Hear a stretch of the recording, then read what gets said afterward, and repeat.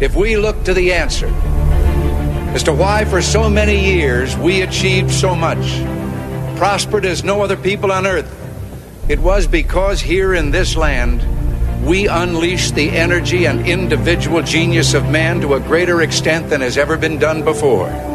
Those who say that we're in a time when there are no heroes, they just don't know where to look. The sloping hills of Arlington National Cemetery, with its row upon row of simple white markers bearing crosses or stars of David, they add up to only a tiny fraction of the price that has been paid for our freedom. As for the enemies of freedom, those who are potential adversaries, they will be reminded that peace is the highest aspiration of the American people. We will negotiate for it, sacrifice for it. We will not surrender for it now or ever. We are Americans.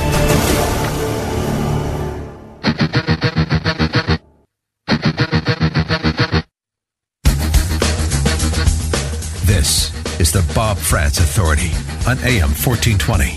The Answer. Yes, indeed, it is. And a good morning to you. Thanks for being with us as we get rolling at, 7 minutes after the hour of 9 o'clock on this Friday. It is a free-for-all Friday, the 13th morning of the 11th month of the year of our Lord 2020. I don't think I'm going to do the triskaidekaphobia thing today. You do know what triskaidekaphobia means, right? Triskaidekaphobia is the fear of the number 13. It is Friday the 13th. I still don't know what the origin of that goofiness is, to be honest with you. I wondered for a while when I was younger, did people start becoming afraid of Friday the 13th because of the movie, because of Jason, or does it predate that? And, of course, we know that it predates that. But one of those strange things, Friday the 13th, I got people who aren't going to leave the house today. I know people who are so freaked out they call off work on days like this. No, I'm not afraid of the number 13. I'm afraid of Mike DeWine. I'm afraid of big government executives who think they have more power than they actually do. I'm afraid of people who ignore both our state and our federal constitutions. I'm afraid of them. I'm afraid of them on Friday the 13th and Saturday the 14th and Sunday the 15th and pretty much every other day because they never learn from their mistakes. And that's how we're going to start this today. First of all, by the way, guest-wise, coming up in about a half an hour, you're going to want to hear Dr. Sherri Tenpenny. She is a osteopathic physician, and she is a very, very passionate anti-vaccine physician, which means the promise of the coronavirus vaccine that so many, including, yes, President Trump and the administration, they've been touting that's the answer to the coronavirus blues that we are all suffering from. She says, no, it's not. In fact, it's likely more dangerous to take it than it would be to not take that vaccine. I'm going to talk to her about that, especially as we get word that perhaps before the end of the year, next month in December, we should start seeing those things being available to the public. We're going to talk about that, but we're also going to talk to her about Governor Mike DeWine's threats to shut down the state of Ohio starting next week yet again. So that's Dr. Sherri Tenpenny at 9:35. Then at 10:10, we're going to talk to Kathy Johnson. And Kathy Johnson has a lot of very important information. We talked with Kathy last, actually, with Mike Goldstein, and the two of them came on when they were both going to speak and testify at the Ohio Board of Education over the issues of the 1619 project. The 1619 project curriculum that was going to be forced on Ohio students and is going to be forced on Ohio students. There was a great conversation there, but we're going to talk to her about election fraud. We're going to talk to her about ballot fraud. We're going to talk to her about many of the other things. She's got information that some people are ignoring that we need to hear as this battle for the presidency continues. It is now 10 full days since the election, and I'm going to continue to say the battle for the presidency continues. Because it was not settled on Election Day or the day after or the day after that. Because each day that passes, we get more evidence, not accusations, not just radical claims, evidence of both voter fraud and election fraud. And you might say, what are you talking about? What's the difference? There's a difference, right? Voter fraud and election fraud are two very different things. Voter fraud is when somebody gets their hands on a universal mail-in ballot that was sent to a dead guy, opens it up, fills it out, scribbles a non-legible signature on it, and sends it in, knowing that it's going to be counted. And they're not going to check one signature against what's on file. Dead guys voting is voter fraud. People trying to vote twice, getting their hands on two mail-in ballots, voting on one and then scribbling a different type of signature on the other, sending them both in, hoping that there's no way they're going to catch it among the 150 million, roughly, ballots cast in the United States. 75 million on one side, around 72 million on the other side, and that's pre, of course, or that's not counting the number of votes that were switched by the hammer and scorecard, which is something else we'll talk about today. But, with 150 million votes being cast roughly, they figured they're not going to catch every one of these. Some of them are getting through, and that's how we win. That's voter fraud. When people commit, that's when somebody moves out of one state but still has their absentee ballot for the other state, and then they fill out the vote for the old state. Over 9,000 of those have been discovered in Nevada alone. Over 100,000 Nevadans had moved out, and some in like the last 12 months, and 9,000 of them, despite having residency in other states, voted in the Nevada election. That's voter fraud. Election fraud is different. Election fraud is the systemic pre-planning to alter the results of the election in a variety of ways. This is when vote counters are counting ballots in secret without poll watchers and ballot count watchers from both parties in the room with meaningful access, meaning they're not standing 100 feet away, but they can actually see over the shoulders of the counters to make sure everything is on the up and up. That's election fraud. But most importantly, as noted, and there is more than this, but the electronic voting machines and the computer, the Dominion computer, the hammer and the scorecard programs that General Thomas McInerney told us about on the program on Wednesday, that's election fraud. So there's voter fraud and there's election fraud. And the media likes to tell everybody there is no evidence of widespread voter fraud. This is all a Republican, manufactured story. Number one, it's not. There is widespread evidence of voter fraud. But moreover, there is growing evidence of election fraud. So this is not over by any stretch of the imagination. Sorry, I got off on a tangent there, but that's just the way that it goes sometime. Kathy Johnson and I will talk about all of that at 10:10. Dr. Sherri Tenpenny at 9:35. So I want to start with what I said. The problem I have and the reason I fear Mike DeWine and people like him so much is because they don't even listen and learn from their own mistakes. Andrew Cuomo in New York, another fine example. Gavin Newsom in California. We can sit here and run through Tom Wolf in Pennsylvania, all of the liberal Democrat governors.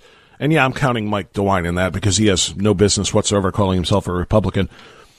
But they don't learn from their own mistakes.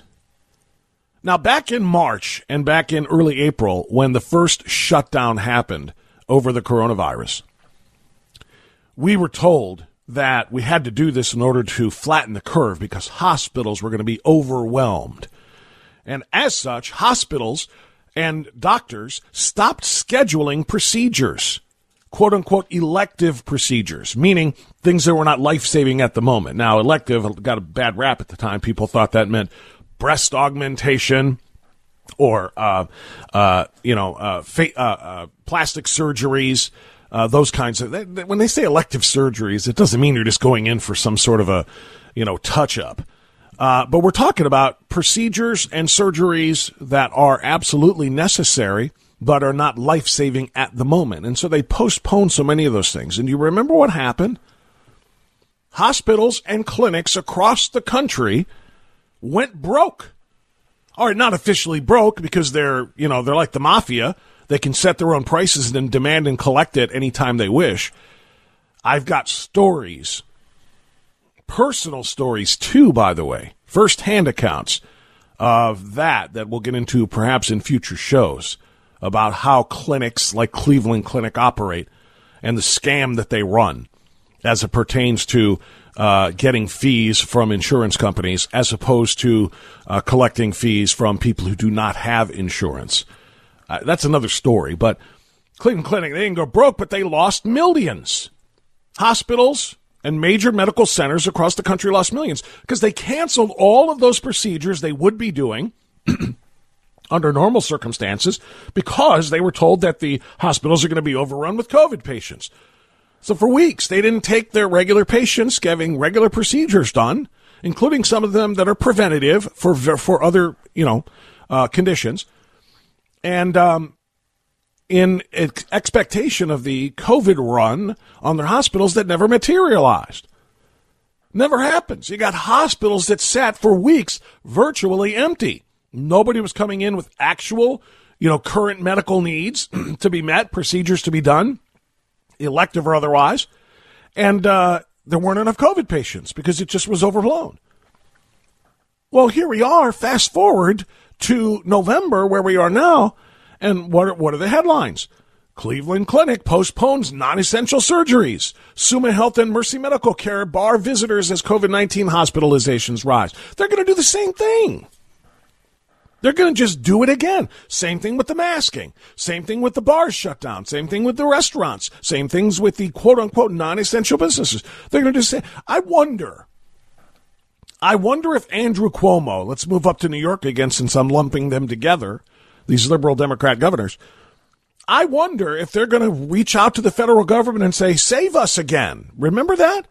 Remember when President Trump brought the USS Mercy, that military hospital ship, brought it right there into New York Harbor and sat it there and said, when your hospitals are overrun, you bring them right over here. We got hundreds of beds on this ship. That ship sat there for a period of, I want to say, a month and never saw a patient. Never once. And that was back when Cuomo was thanking President Trump for doing the phenomenal job that he did in responding to the needs of his citizens in various states in various ways. Anything that we asked for, he said, President Trump and the federal government provided and responded. That was back in March and April when he made those comments. But the closer we got to November and the election, of course, he said, Donald Trump is responsible for the deaths of 200,000 people. He didn't do anything for us. And again, I know that's a tangent. I can get into a lot of different places here. But the point is, they're doing the same thing. And, Mike DeWine was already smacked in the face by several judges. Proverbially, I can say that very easily, of course. Not literally, but it was smacked in the face by several judges who ruled that his decisions in shutting down the bars and the restaurants and the gyms and deciding winners and losers, which businesses can stay afloat and which ones must bar the door, declared to be unconstitutional. There have been at least 25 lawsuits, most of them filed in state courts, challenging various aspects of his original coronavirus orders. And injunctive relief was granted by several judges who said he can't do that. And then, of course, he appeals, and now we're right back to where we were. And now he's promising in his Wednesday night little primetime address, he said, a week from now, if we don't have, fewer, slower rising cases, I don't know how he's going to evaluate it. Quite frankly, I don't think there is going to be an evaluation. He basically said if we don't improve the situation in 1 week, we're going to reorder these, businesses closed. Personally, I don't think he's got any metrics whatsoever to look at that would help him decide to keep them open. I think he's already decided we're shutting down unconstitutionally again the businesses that we deem to be non-essential and we deem to be responsible for the spread. We're going to do that, but he doesn't want to do it just in one fell swoop. If he says Wednesday, here's what we're doing, we're shutting it down, he looks like, the tyrant. He looks like the dictator that he is. But if he says, we're going to give you 1 more week to fix all of this, Ohio, if we can fix all of this in a week and lower that number of positive cases, well, then I'll consider leaving it open. Then when he does this next Wednesday and he says, yeah, we're closed, he can say, I gave you a chance. Don't blame me. I gave you a chance, Ohio, and you didn't come through, so we're going to shut you down again.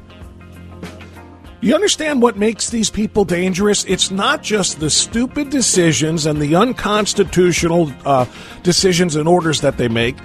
It's that they make the same stupid decisions, the same unconstitutional orders are put in place that they did the first time around. You'd think they would learn from their mistakes. They're not. So guess what? Somebody's going to have to teach them. And that somebody, my friends, that somebody is you. And it's me. And it's 11 million Ohioans.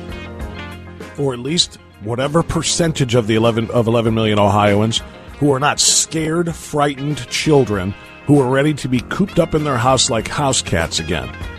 It's going to take the rest of us in some very seriously dedicated acts of civil disobedience in order to try to stop this. We're going to talk about it. I'm going to talk about it. I'm going to listen to you about it. We'll talk to Sherri Tenpenny about it. But it is time for us to rise up. Civil disobedience. Mind you, civil. Peaceful. But disobedience indeed. We will not be treated like we are in a communist country. 922, the Bob France Authority on AM 1420, The Answer.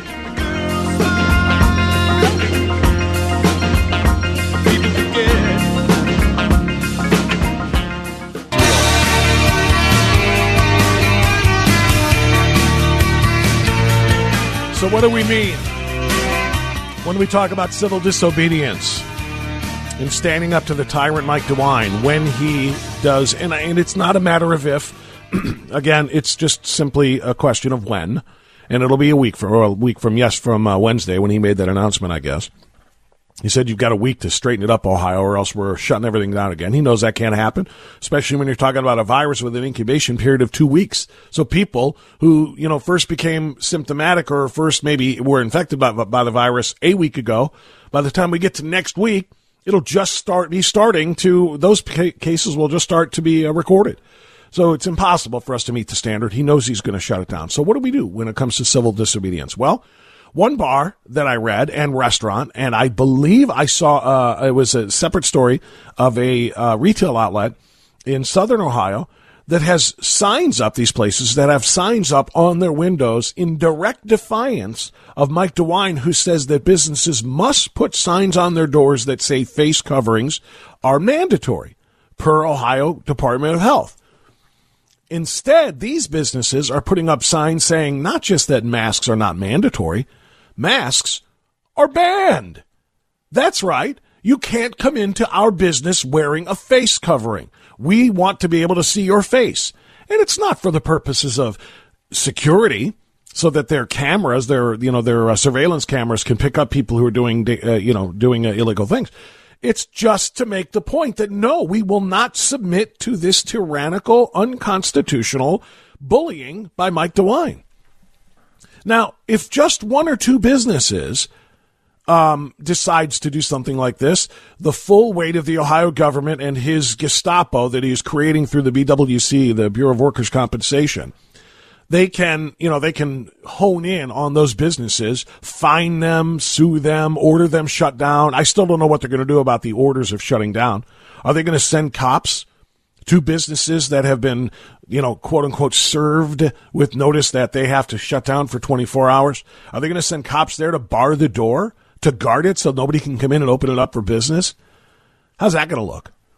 I don't know if that's the plan or not, but if we just have one or two businesses doing this, yeah, the power of the state government will hone in on them and it'll be impossible for them to survive it. But if hundreds of businesses say we will not be held captive, we will not submit to the unconstitutional orders, we will not deem ourselves to be non-essential, because this business is essential to the business owners' lives, it's essential to the employees' lives, it's essential to those in the community who frequent and patronize those businesses' lives, and the governor is not going to be able to not going to tell us that he can determine, or the Ohio Department of Health can determine, what is essential and what is not. So it's going to take a massive effort. Now, I'm one small voice. I got a microphone and a transmitter that makes the voice a little bit bigger, but it's going to take much, much more than just a person or two screaming into a microphone. We need people who believe in liberty, who believe in constitutionality, who believe in the opportunity to run their business free of big government interference like what Mike DeWine is promising right now. We need everybody to get that message out there. Put signs on your door. Masks not required, and in fact, masks banned. Do not come in here if you're wearing a mask.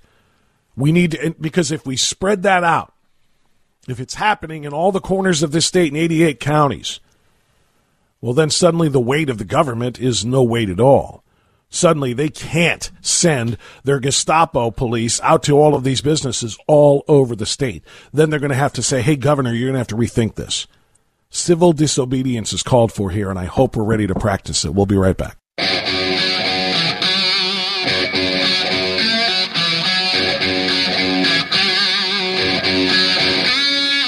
Progressive Democrats, please be aware you have now entered the place where political correctness goes to die.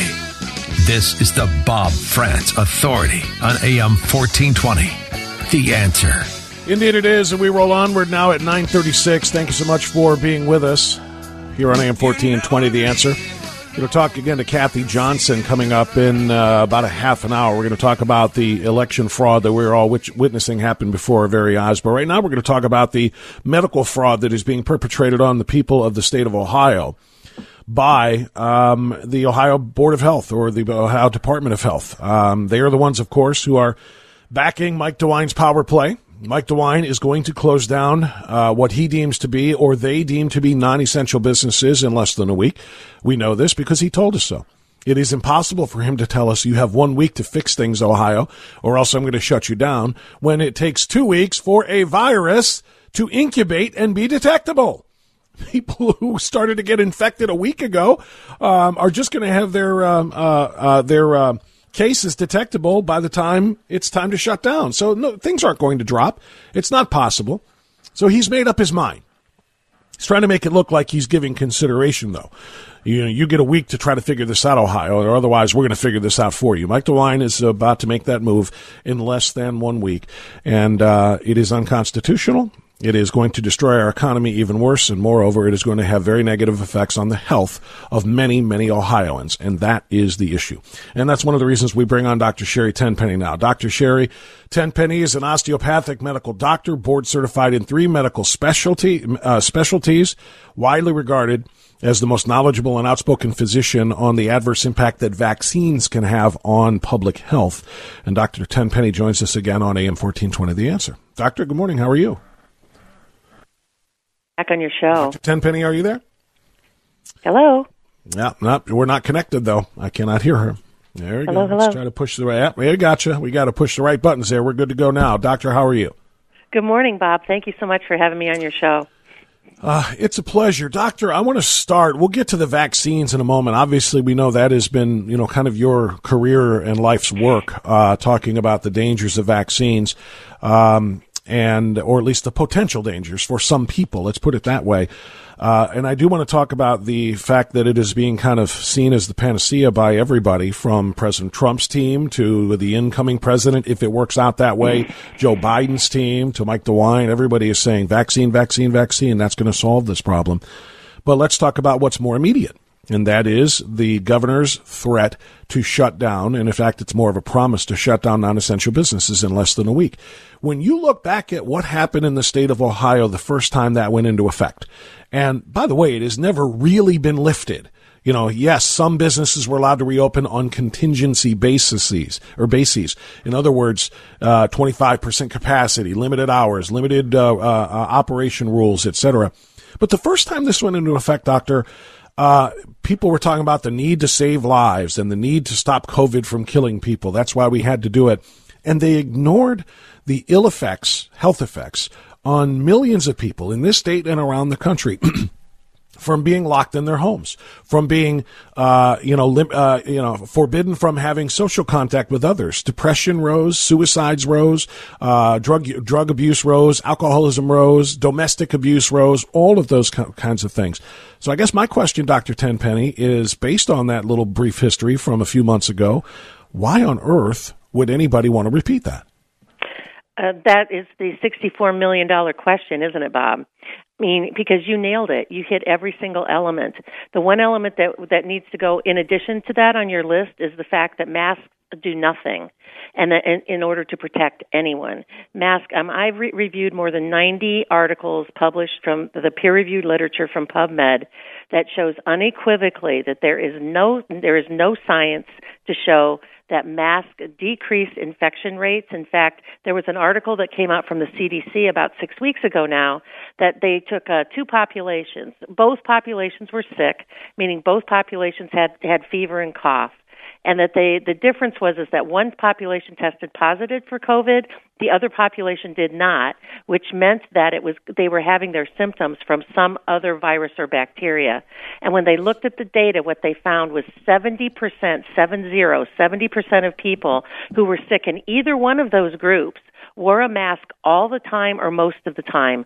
Only 3% of people in either one of those groups wore a mask never or occasionally. So we know that masks don't keep people from getting sick. If I'm sick and I'm coughing, the mask doesn't keep me from spreading viruses to you. When I'm out walking my dog or I'm out walking in the park, it certainly doesn't keep me from contracting any infection. So the mask unequivocally do not do anything but make the wearer of the mask sick. We now have mask mouth, mask dermatitis. We have untreatable lung infections. We have a long laundry list of ways of how these masks make people who wear them continually sick.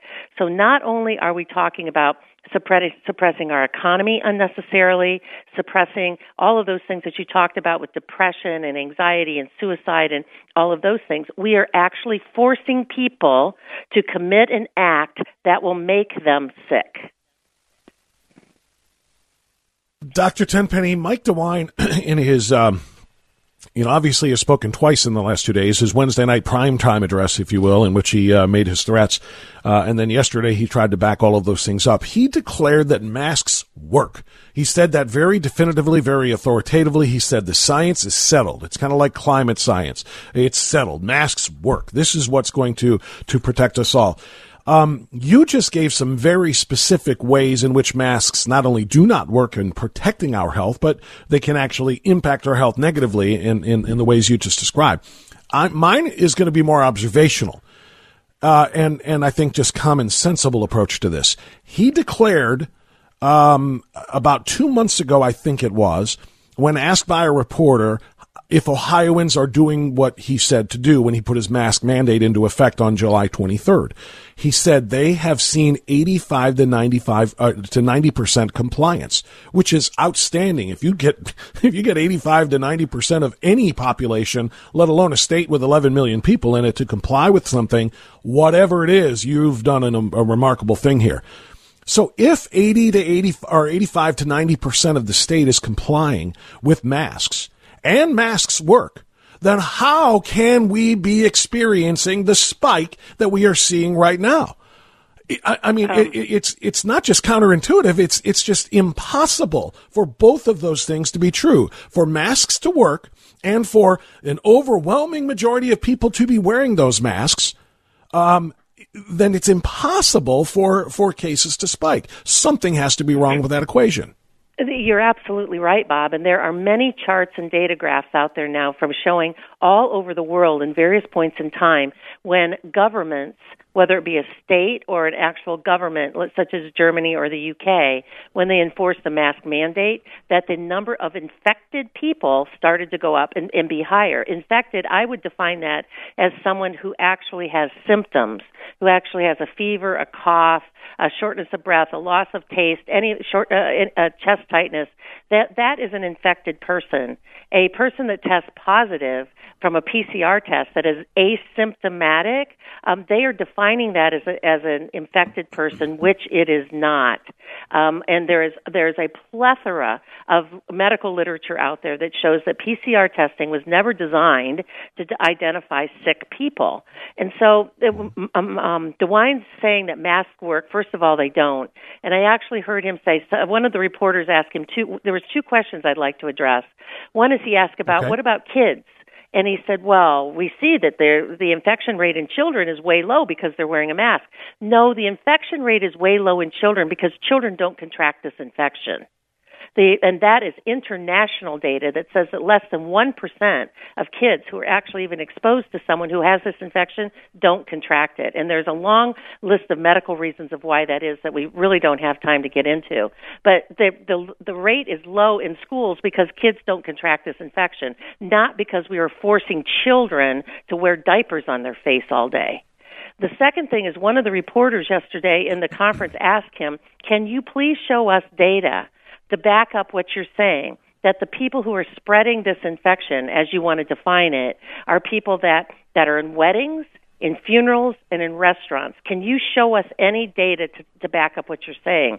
Not only did DeWine not answer the question, he changed the topic. He changed the subject, which to me was pretty clear evidence that there isn't anything that backs that up. To shut down restaurants and other what he would consider to be non-essential businesses. You know, Bob, from the very beginning when they talked about this whole concept of non-essential business, that tells me it's somebody who's never owned a business. Because if you have a non-essential business, you're out of business because you have no customers. And so if you're serving people who want your services, want your products, you are providing for your family, that is an essential business, not something that's non-essential as defined by some bureaucrat. We're talking with Dr. Sherri Tenpenny, doctor of osteopathy, and she is a very, very strong opponent of masking for all the reasons she just gave. And we'll get into the vaccines in 1 second. Dr. Tenpenny, but just one other thing to the orders here from a health perspective. Again, I'm not a doctor, so I can't look at this in the same way that you can. I'm just a layman trying to observe these things. But he also said a week ago in one of his press conferences that he was congratulating and thanking Ohio's bars and restaurants for being as diligent as they are, for doing a great job on making sure people wear masks, et cetera, et cetera. If they weren't doing such a great job, we'd be in a really terrible place.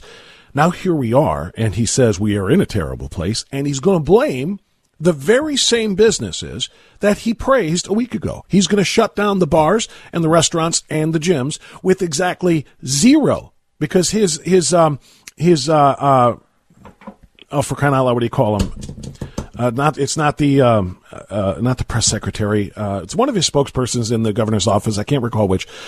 So I apologize for that. But it was asked, on what evidence, or based on what evidence, are you making the decision that these are the businesses that are responsible for the massive spread and spike in the state right now? And the answer was, we're still figuring that out. There is no evidence whatsoever that this massive spread or the increase in cases, which I suspect, and you do too, is just because of the increase in testing, the PCR testing, and all the things that you mentioned about the high sensitivity of those tests. But if they're going to blame somebody, why are they blaming businesses that are not proven to be spreading? And moreover, he literally just praised a week ago and said, you guys are doing fantastic.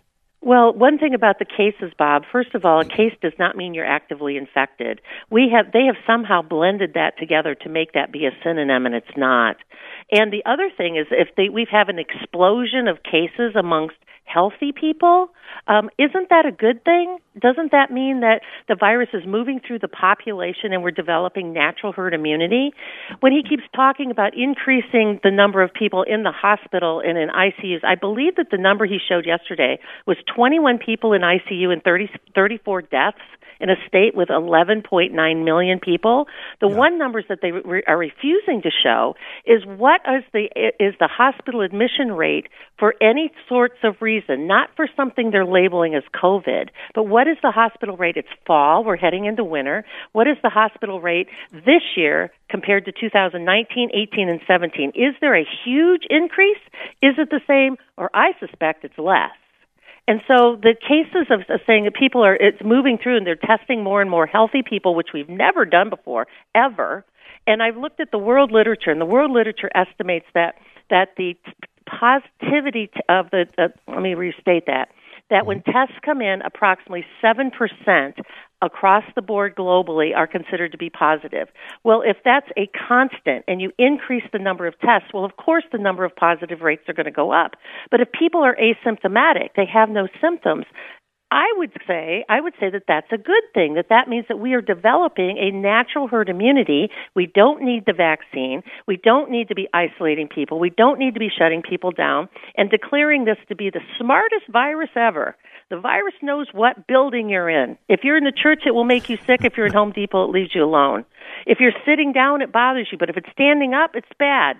It can tell what time it is. It knows if it's after 10 o'clock at night, you might make people sick. If it's before 10 o'clock, probably not. I mean, it's just insane, the types of assumptions that we're making based on no evidence and really no science. And the people from the Ohio Department of Health should get their nose in the medical literature like I've done and several other people have done, and to look at and to declare the fact that they've been fed a bill of goods by Johns Hopkins University Department of Epidemiology, who say that cases mean an active infection, which it doesn't. I mean, there is so much information out there now, Bob. They can't continue to get away with this. They can't. It's all going to blow up in their face. One last point on the masking effectiveness or efficacy. This was and by the way, it was the press secretary. I was right when I was trying to fumble and remember who it was who said this. It was Dan Tierney, the press secretary for the governor.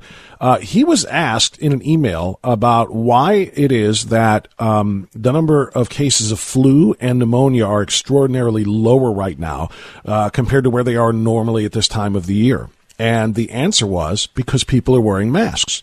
They said that masks have been tremendously effective at cutting down the number of cases of spread of flu and pneumonia, respiratory illnesses.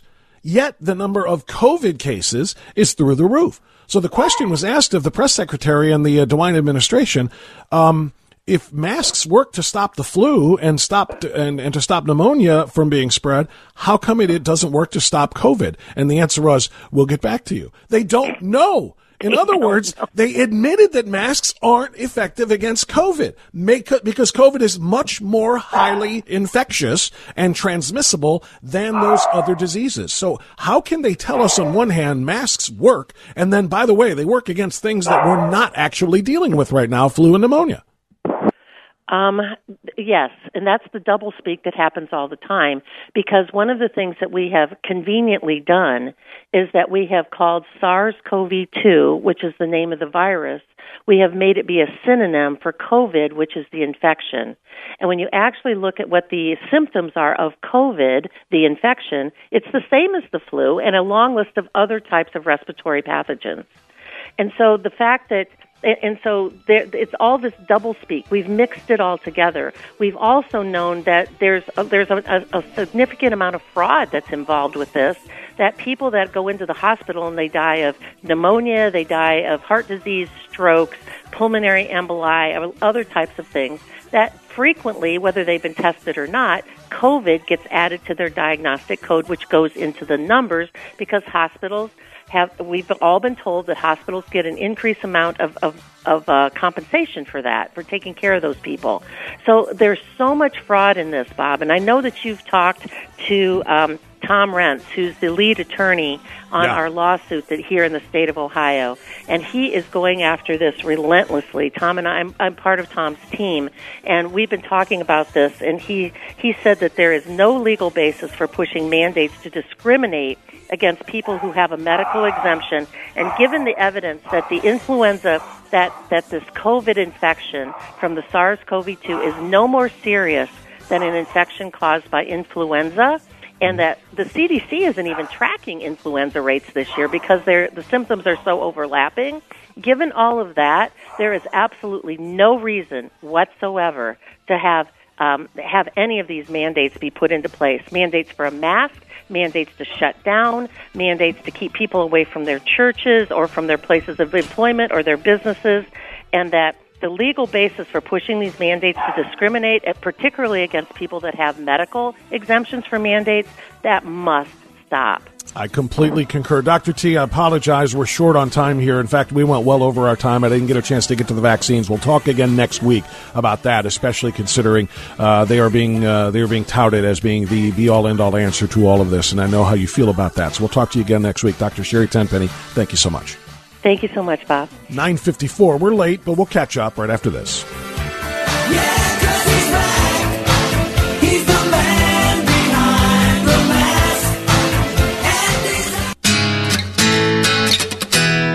Okay, it is 9:58. I've got time for a call or two before the top of the hour here. Let's go to Eli, who's calling from Cleveland Heights on AM 1420. The Answer. Is this Eli, the key guy? It is, Bob. How are you, sir? Hey, I'm good, Eli. Good to talk to you, my friend. What's on your mind? You know, there's one thing that I'd like to say, because I don't think it gets said often enough. When they present, they're calling us conspiracy theorists. These are the people who, over the last 20 years, were telling us that the 9/11 was an insight done by. These are the people telling us that Bush had a way to control the weather to make Katrina happen. And somehow or other, there needs to be a point in time where we get out there with real facts and say, guys, we're going to present facts, not opinion. And we're not going to let you present opinion as if it's fact. They've controlled the narrative for way too long, and they've been allowed to get away with it.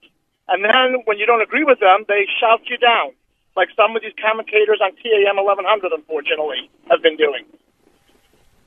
They tell us to get over it. I'll tell you this in response to that, Eli, and I thank you for the phone call. I think the problem here is in 99% of the cases, our media, because the media's job is to prove or disprove some of the things, to shine a spotlight on, like you said, those who are lying and telling you what things are, trying to control the narrative, even when there is evidence to the contrary. That's got to be presented by a very diligent and curious media whose job is to report those things, to shine, the spotlight of truth on those sorts of, dark things that are being done under the cover of night. And that's a bit of a mixed metaphor, but you understand my point. The media's job is to make sure that all sides of a narrative are heard and not just let one side control the narrative, as you say. And until the media starts doing its job again, and I don't know that they ever will, because they are committed to their partisanship, they're committed to their leftism. Until and unless we get a media that is actually willing to do its job again, they're going to continue to control that narrative, no matter how damaging it is for the country. Thank you, Eli. I appreciate the phone call. God bless. We'll talk to you again another time. It's news time now. Kathy Johnson will join us next. AM 1420, The Answer.